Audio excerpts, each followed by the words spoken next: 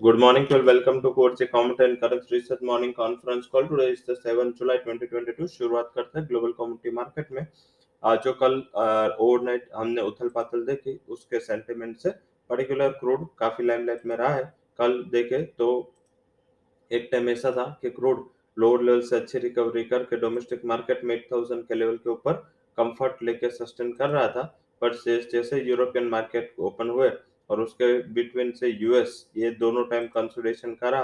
US के market के open के बाद वहां पे थोड़ा बहुत गिरावट वहां पे देखने को मिला। वही आज अर्ली मॉर्निंग पे फ्यूचर्स का इंडिकेशन यही है, क्योंकि जो एपीआई के इन्वेंटरीज, जो वीकली इन्वेंटरीज के नंबर आए, ये वैसे ट्यूसडे इवनिंग आता है, बट ये मंडे यूएस क्लोज था, तो ये डेटा आता है वेंसडे इवनिंग।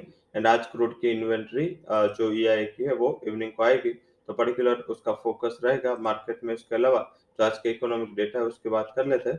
इकोनॉमिक डेटा में आज यूरो के जर्मनी इंडस्ट्रियल प्रोडक्शन 11:30 बजे, मेटल्स के लिए थोड़े बहुत इंपॉर्टेंट डेटा एंड यूरो के लिए इंपॉर्टेंट डेटा है। एडीपी नॉन फार्म पेरोल्स काफी इंपॉर्टेंट एंड काफी इम्पैक्टफुल डेटा रहेगा ये। 5:45 आएगी इवनिंग, बट इसका इम्पैक्ट 6 बजे जब अनएम्प्लॉयमेंट क्लेम्स आ जाएंगे उसके बाद ये दोनों का इम्पैक्ट होगा। आज नेचुरल गैस एंड क्रूड दोनों की इन्वेंट्री है एंड एफएमसी मेंबर बुलार्ड, जिसका जो वेटेज काफी है, एंड बुलार्ड की स्पीच है, थोड़ा बहुत उसकी जो स्पीच आते हैं वो हॉकी स्टोन के साथ ही आते, तो देखते हैं ये क्या आज स्पीच देते हैं। बट इसके ऊपर डेफिनेटली मार्केट का फोकस रहेगा। साथ में देखें तो आज थोड़ा बहुत रिस्क ऑन ट्रेड है, मीन्स कि जहाँ पे बहुत बड़ी पिटाई हुई थी, बहुत बड़ा करेक्शन था, वहां पे थोड़ा बहुत आज शॉर्ट कवरिंग का दिन हो सकता है।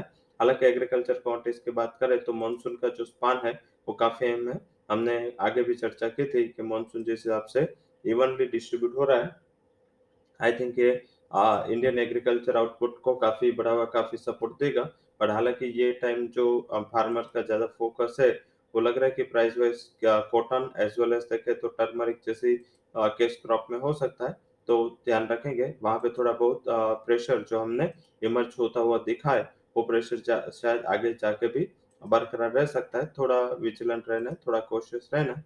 बट यस, ये जो सारे क्यूज है उसको ट्रैक करते हुए आज जो हमने स्ट्रेटेजीज आपके लिए आइडेंटिफाई करके दिए, इसके ऊपर आप फोकस करें।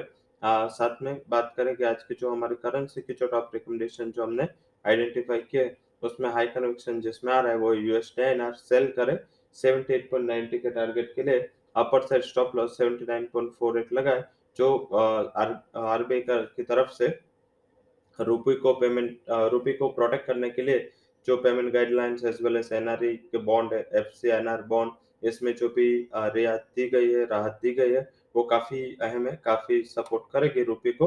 बट यस, ये देखना है कि क्रूड भी नीचे आया है, मेटल्स भी नीचे आया, इन्फ्लेशन का प्रेशर भी थोड़ा नीचे है, तो ये भी एक एडवांटेज है, तो उसको हम सेल करके चलेंगे। साथ में दूसरा जो हाई कन्विक्शन रिकमेंडेशन जेपीवाई में है, सेल करे उसको भी 58 के टारगेट के लिए। 58.98 वोट भी है स्टॉप लॉस, तो USD INR and JPY INR दोनों में हमारी बिग वाली की सलाह है। अब बात करते हैं आज के जो कमोडिटीज में हमने टॉप रिकमेंडेशंस आपके लिए आइडेंटिफाई किए।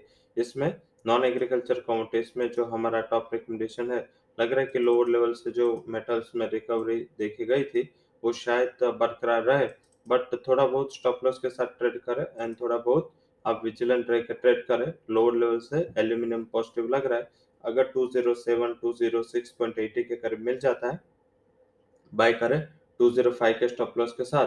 अपर साइड जो टारगेट है वो 211 तक देखने को मिल सकते हैं।